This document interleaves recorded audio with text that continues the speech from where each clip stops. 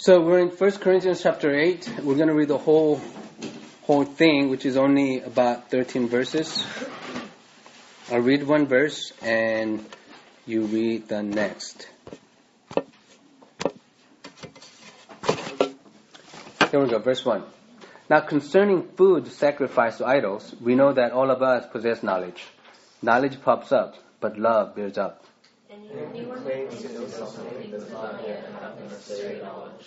But anyone who loves God is known by God. Hence, as to the eating of food offered to idols, we know that no idol in the world really exists, and that there is no God but one. Indeed, even though there may be so-called gods in heaven or on earth, as in fact there are many gods and many lords. Yet for us there is one God, the Father, from whom all things were whom He exists, and one God, Jesus Christ, through whom all things and through whom we exist. All right, let's try that better. Okay, verse 7. It is not everyone, however, who has this knowledge, since some have become so accustomed to idols until now, they still think of the food they eat as food offered to an idol, and their conscience, being weak, is defiled. We will not reconcile us to God. We are no worse off if we do not eat, and no better off if we do. But take care that this livery of yours does not somehow become a stumbling block to the weak. For others to you who possess knowledge, eating the temple of an idol, might be nonsense to their conscience weak, being purged to the point of eating food sacrificed to idols. So by your knowledge, those weak believers are destroyed, for whom Christ died. But when you do not sin against members of your family, and whom their conscience is weak, you sin against Christ. Therefore, if food is a cause of their falling, I will never eat meat, so that I may not cause one of them to fall. The word of the Lord. Let's pray. Jesus, we thank you for your word. We pray that your word would speak to our minds, speak to our hearts, that we'll come honest to you and realize where we need to receive this word and what areas in our lives. I pray that your spirit would help our mind to understand, and then your spirit to convict our hearts. And in that we'll see your love and grace that would lead us and that would change us. In Jesus' name, amen. Well, so Paul is continuing to answer questions the Corinthians have wrote to him in the letter. We did that last week, right? Last week, the chapter 7 we spoke of was a lot about marriage, a lot about divorce, about singlehood and singleness and all of that. So that was last week. But what we noticed last week is that he didn't really give a straight answer, right? He didn't answer to, okay, this is what you should do. Instead, he just said, well, it's sort of up to you to decide, right? Use your knowledge, be wise, be Christian, and figure it out for yourself. That's the kind of the way that he's answering the question. And in his dealing with the issue, he teaches something that's more foundational and something that really is at the core of their question, of their issue. So he's kind of doing the same thing here. This week, the issue is about barbecue, right? So we should really had this last week, before we had the barbecue last week. But that's the issue. Today is about barbecue.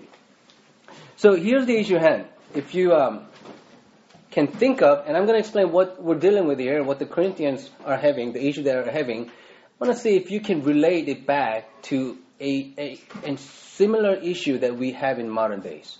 Because obviously we don't have temples and buying meats that's offered as a sacrifice at temples. But we do have similar issues that we can deal with as Paul is dealing with the issue for Corinthians here.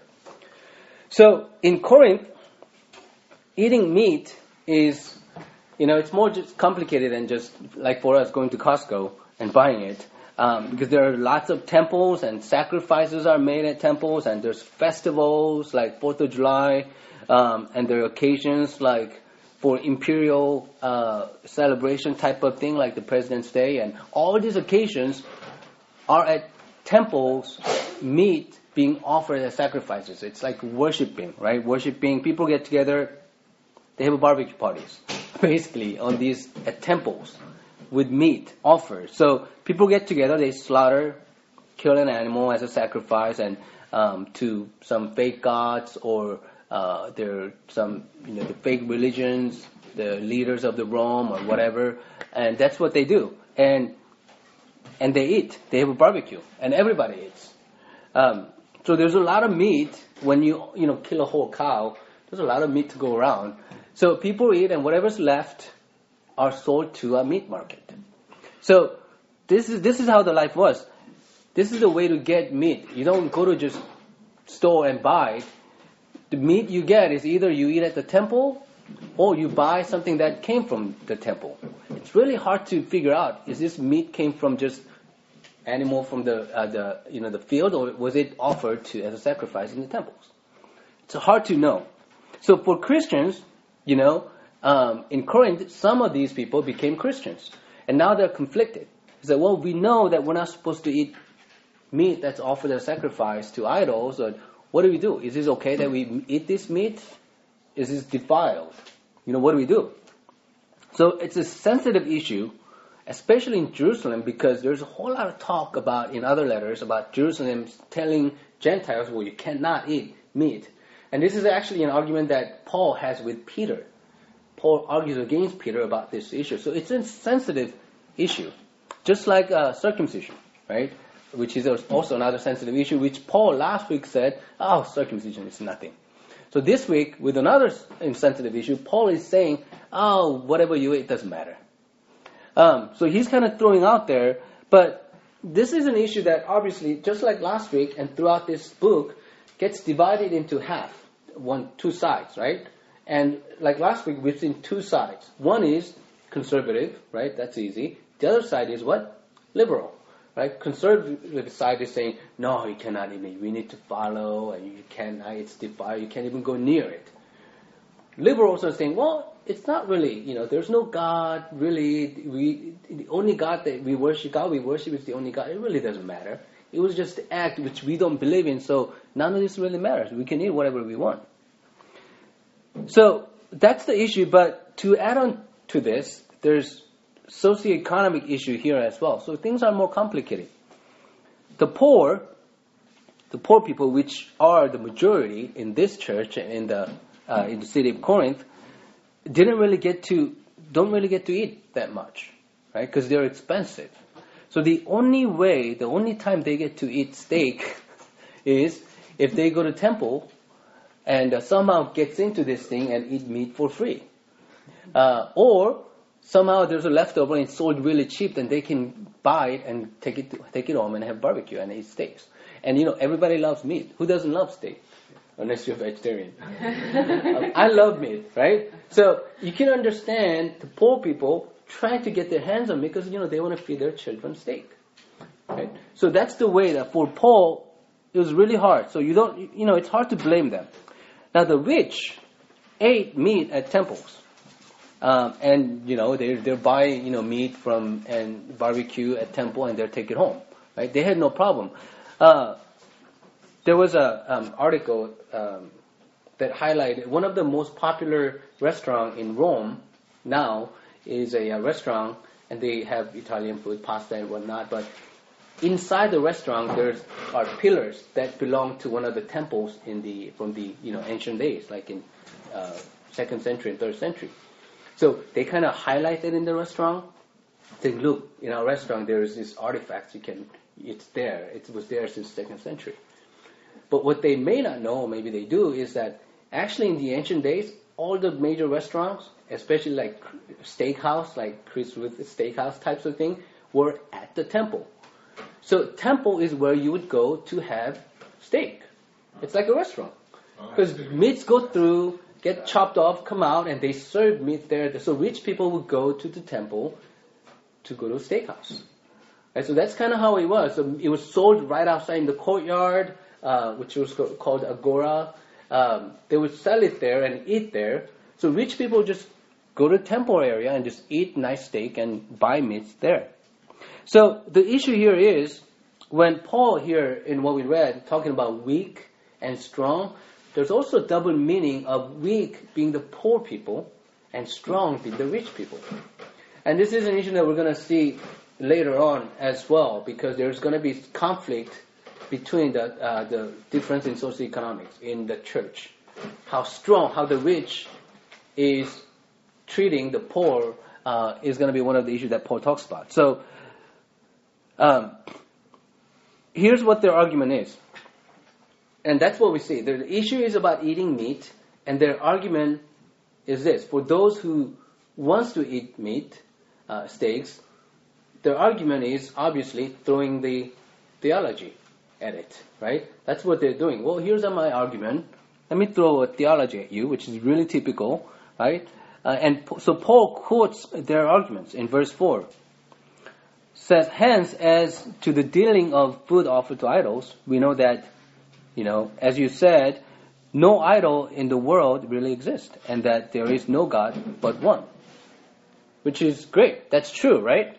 That's true. And Paul adds onto it one of the great statement of faith that we come to know. Verse 6, yet for us there is one God the Father, from whom all things and for whom we exist, and one Lord Jesus Christ, through whom are all things and through whom we exist. This is one of the earliest and greatest statement of faith that we have. And basically what it says is one God, one Lord, both creator of all things, from the beginning.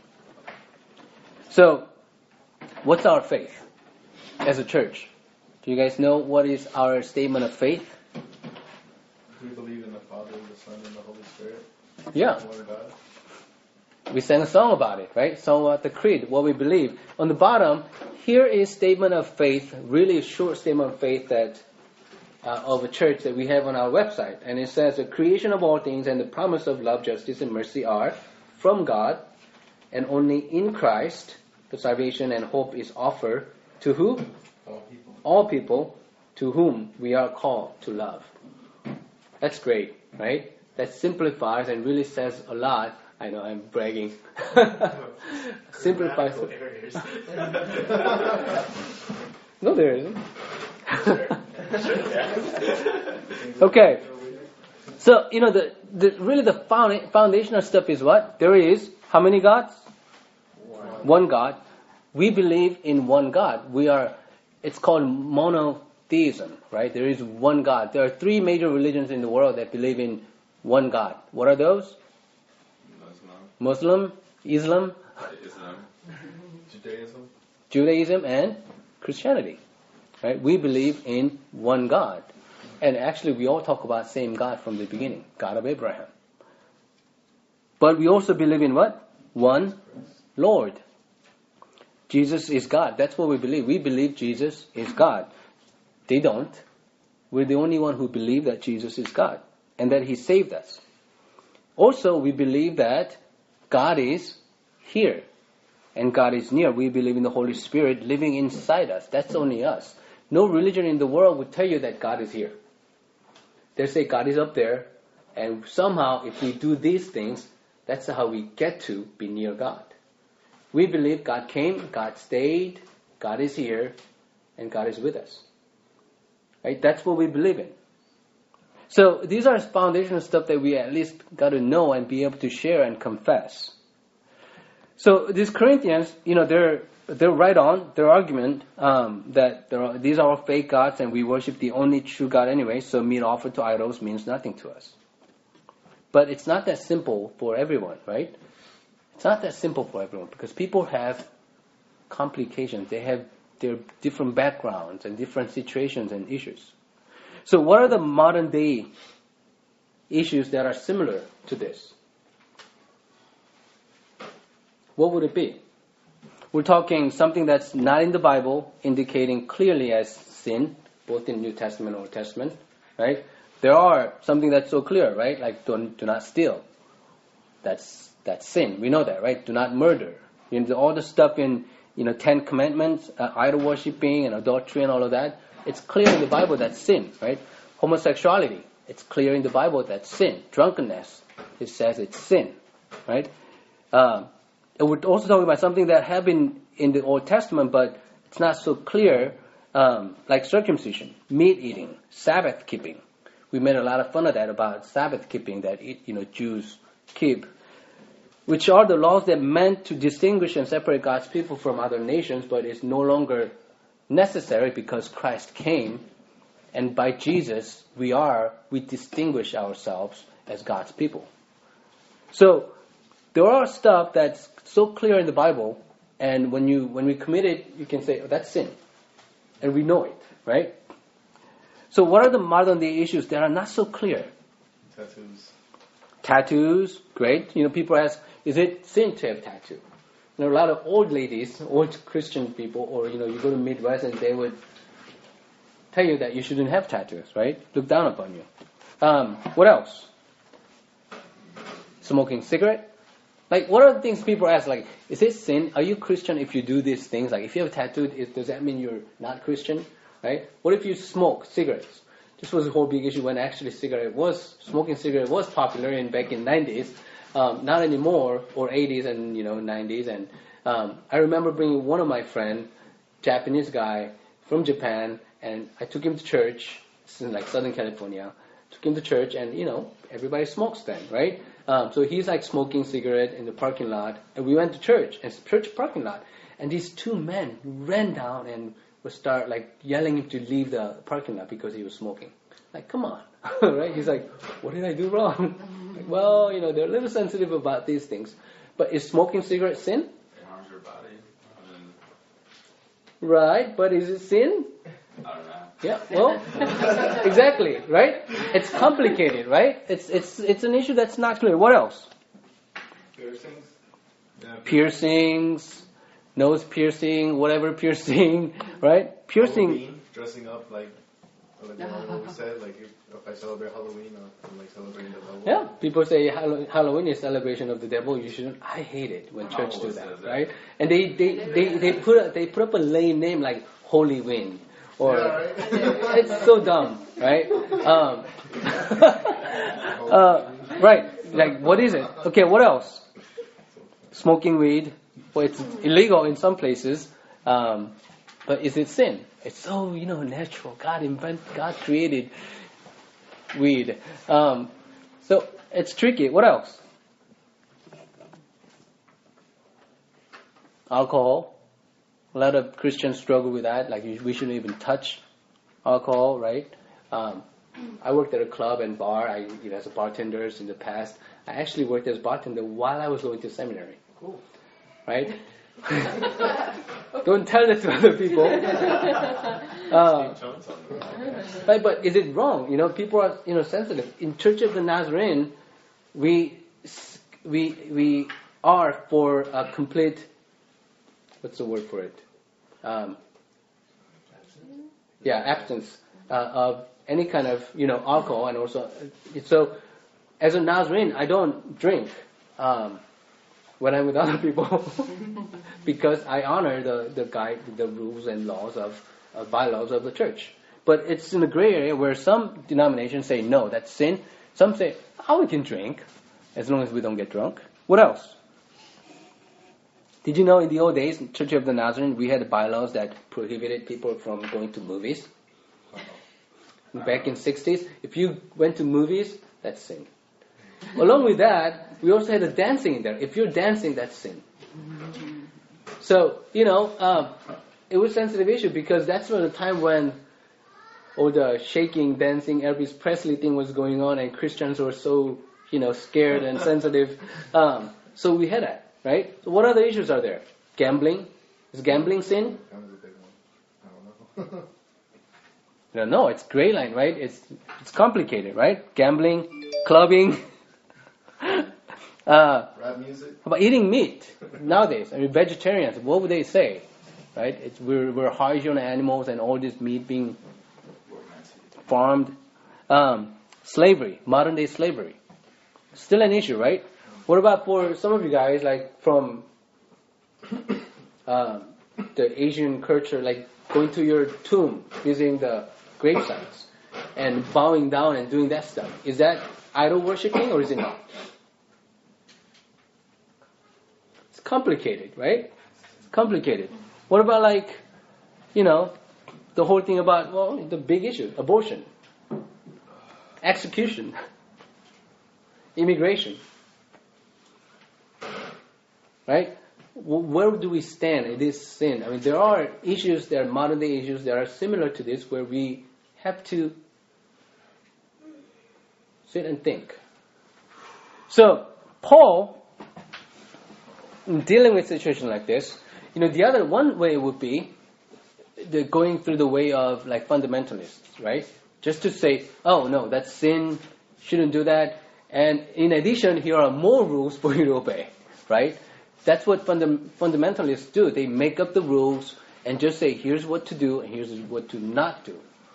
And you look at Paul, in the issues that was concerning last week and this week, he could have just said, oh no, don't do that. Here's the rule, I'm making it up. Here's the rule, this is my rule, you will all obey, and don't eat meat.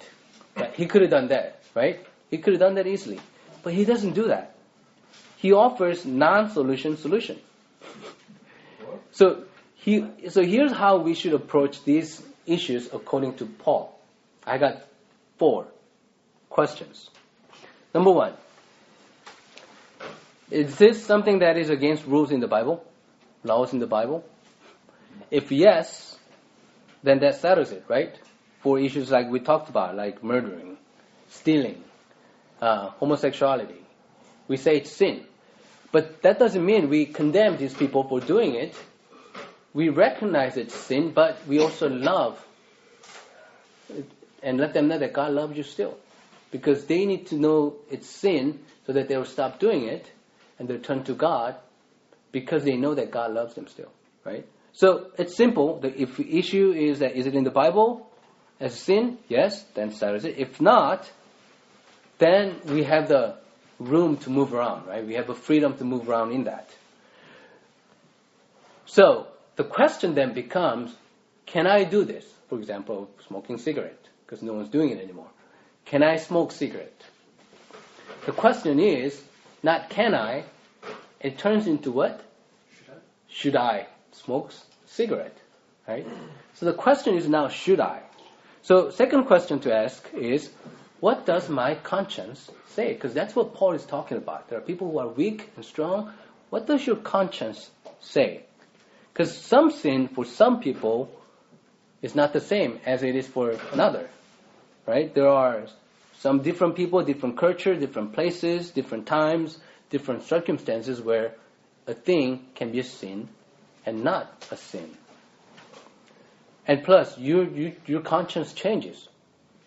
It used to be sin for you, but it may not be anymore because you mature, you grew out of it, now you're strong.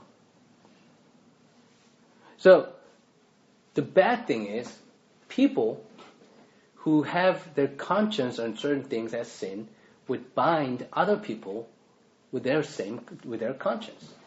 These are the fundamentalists, right?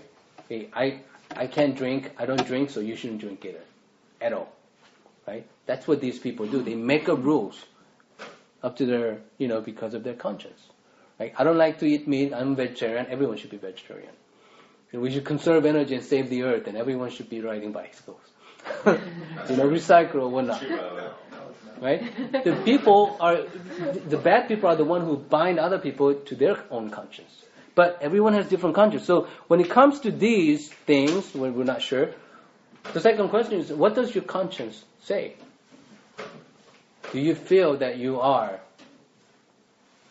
that this isn't what would please God as you're doing it? This is something that would lead you away from God. Things like that. Gambling. Is it an issue for you? It's not for me, but it's an issue for some people, right? Third question is exactly that. Where am I weak? And I tell you, all of us are weak and all of us are strong at different things. There are part of things that you're very strong and there are part of things that you are weak.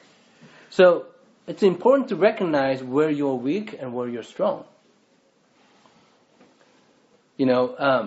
If you're strong, then it's okay to go there, right? Like I'm very strong with gambling, alcohol. Like I can go and be with people who drink and I have no problem. I'm not tempted in any way. I'm okay. But people who have history of drinking and partying, it's not a good place for you to go. So if you are weak at something, then you need to stay clear. because your conscience is weak there. So it's not Paul, you can see in this letter, Paul's not favoring one over the other, the strong over the weak or weak over the strong. He's saying that everybody is weak in one way and everyone is strong in some ways. He's mentioning everybody. So the fourth question is how can I support my brother and sister who are weak at certain things? Right? Because the issue here is selfishness about your own right. Like, I don't care about other people. I'm okay to do this. I feel strong I feel I'm strong to not let this harm me in any way. I can do it. It's my right. It doesn't matter. I can do what I want. And, I know the law, I know the theology, and that's what some Corinthians are saying. I'm fine with this. I'm strong. I know the theology. It doesn't matter to me. But what about others, is what Paul is saying. So the question for us is, how are you supporting your brother and sister who are weak? You should accommodate others in their weakness, is Paul's point, right?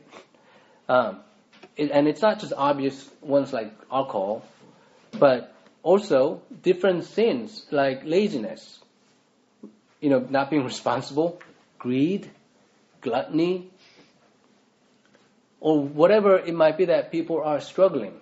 Like, for example, don't go out if one of your friends has to do homework and do their work, right? Don't say after Bible study, hey, let's all go out and go to what's that place we used to go, some island. Yeah, Golden Island. Let's go to Golden Island. Well, this guy has homework to do and he has his exam next day. Don't help the person, right? Don't entice them with talk about, like, if you got people who are so into like games and stuff, don't entice them in talking about like Minecraft. Right? Hannah's friend does this all the time. I'm trying really hard to get Hannah's mind off of this thing, and she meets this girl, Bella, and she says, hey, did you know that you can do this and do that? You got friends who struggles with, wasting time on games and not being productive and lazy.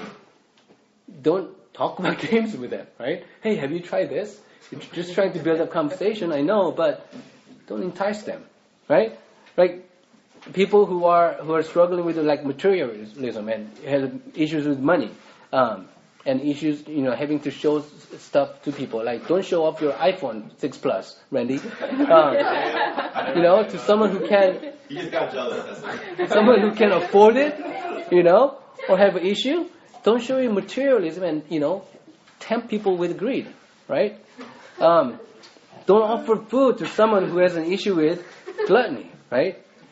Don't eat Twinkies in front of them or donuts, right? Or take them to all-you-can-eat barbecue. Don't tempt people who are struggling with these things. Or gambling issue. People who are struggling with gambling. Don't say things like you want to bet, right? Or start playing cards and. So Paul's point is this. He's saying, and he says this in verse 9. You look at it. He says, "But take care that this livery of yours does not somehow become a stumbling block to the weak. You have freedom, but be careful for the sake of others." And when you think about Jesus, he was the best in living this way, right? What did he do? He hung out, right? He ate. He went to festivals, parties, a lot of house parties, where there's music and really bad people hanging out. But he went there, he hung out, he broke a lot of cultural taboos, like teaching women, hanging out with the women, hanging out with being friends with prostitute women, hanging out with thieves, alcoholics, gluttons, all the bad people, all the sinners. Jesus did it. He led the way, right? But when he was doing it, he accommodated them. He didn't do what they did. When they came and confessed, he told them, stop doing what you're doing. But he loved them, right? And he helped them, support them. Verse 11, Paul says, "So by your knowledge, which is what you think you know, and defending your actions selfishly, those weak believers for whom Christ died are destroyed." It's pretty clear how serious this issue is, right? Continues in verse 12, it says, but when you thus sin against members of your family and wound their conscience when it is weak, you sin against Christ. So it's not a small issue. It's a big deal. So I think today's text is leading us to reflect on, have you made your brothers and sisters stumble? It got me to think. I think through my maturity and years I've been through, I'm strong in many things, and maybe I don't think enough about others when I do things I do. Has someone caused you to stumble? How can you avoid it? What can you say to that person? These are things that we can reflect on. But let me close with this thought, though. Paul is always laying out a deeper teaching when he's addressing an issue, right? He's done that before, and he does the same thing here. And here he lays out the foundation of his teaching in the first few verses we see. So verse 1, it says, now concerning food sacrificed to idols, we know that all of us possess knowledge. Knowledge puffs up, but love builds up. Anyone who claims to know something does not yet have the necessary knowledge. Person who declares to know something, Paul is saying that person is headed the wrong direction. Right? Can you think of someone like this? Person who claims to know, like, I know theology, I know Bible, I know philosophy, I know world religion. I met a few people who tell me, Dan, this is how it is, that's how it is, this is what I read. And some of you encounter people like that.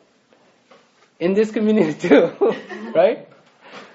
You encounter people like that, right? They're headed wrong direction. If it's not what they know is bad, which is good, but what is wrong is that they claim, and in their claim, they're arrogant.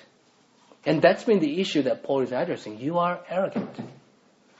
More you learn, more you realize that you know little. You never meet someone who has PhDs and many doctoral degrees claiming that they're expert of anything, even though they are. They say, well, I know a little bit about this field. I studied long enough. More you know, you confess that you know little. Let's really, kids, including my child, say, I know this stuff, Kids do that, right? But also, when you claim knowledge, when you claim that you know something, you also claim power. To abuse power. You say, hey, I know this stuff. Knowledge is power. So, Paul is saying that knowledge puffs up, which is a special word that Paul uses in this letter. But love builds up, because love accommodates, love understands, love cares, love does this, etc., etc. We'll get to chapter 13, which is the love chapter. So you see where Paul is headed. He's saying love builds up. Love is not like arrogance, not like pride, right? Not like selfishness. So in the end, it's simple. Our faith, and it's what we say all the time. If you love God, what do? You love people, right? If you love God, you love people, which means you accommodate to their weakness, let go of our rights. But here's another thing that Paul says. Verse 3, which is a very short one. He says, but anyone who loves God is known by God, known by Him. One who opens to love God will be known by God and therefore truly know God. So let me go back to Steve Chung's talk. It's not who you know, but ultimately, like you would say this. Like I just told some of you, hey, I know Bobby Brown. Does Bobby Brown know me? No. Like I could say, I know Sean Penn because I met him a number of times at the airport when I was working for United Airlines. Does Sean Penn know me? No, he does not, right? We would like to say this, hey, I know this person. I met him a couple of times. Does that person know you? Most likely not, right? We like to claim that we know somebody, but what does really matter? What matters is, does this person know you, right? So it's the same thing. Who we know is important, but ultimately, who knows us, who knows you, is even more important? Right? Because we all there's a longing to be known deep inside us. Every soul longs to be known. And if you've ever been in any relationships, and you talk with any teenagers, and there are several of you, what do they want? Talk about himself. Right? Because I wish someone would notice or understand me. That's the whole thing. Like even married couple, my wife really doesn't. I'm not saying her. Married couple say, my husband, my wife doesn't really know me. That's our longing in our soul, is to be known. Who would possibly understand me? Who would possibly know me deep inside? So it's not just who we know that matters. Ultimately, it's who knows you. And Paul says here, is known by God. God knows you. God knows you. But do you know that God knows you? The whole thing about, Jesus' parable about prodigal son. Prodigal son runs away, rebellious, spends all the money, comes back home and says to Father, Father, I'm not worthy. I'll just be your slaves. And Father accepts him as a son. And only then, when he really gets to receive that love of the Father, he knows that he's loved.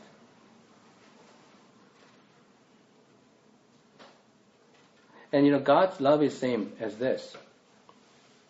We learn that God loves us. You learn that God loves you.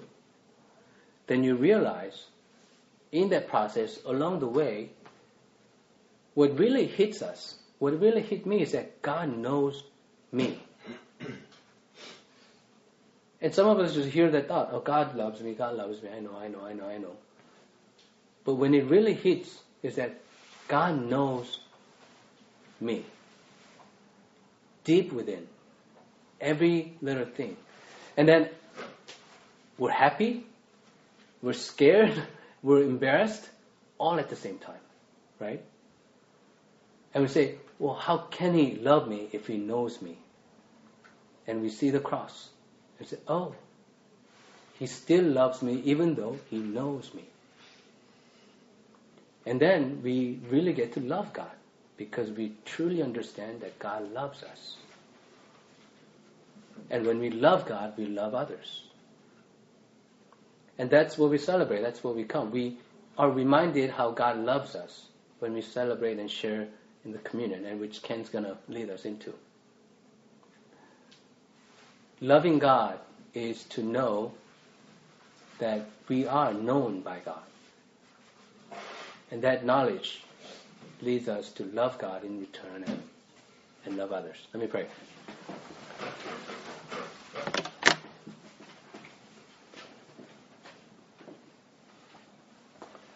Jesus, aside from how to deal with the issues, and there are a lot of things for us to talk about, but I pray that all of us will be reminded and know that there's you who knows us. And that's all we want. That's all we long for. That's all we desire, and it is enough that you know us. Help us to know and believe, and furthermore believe that you love us nonetheless, even if you know the deep things inside of us, and that you understand. In Jesus' name, amen.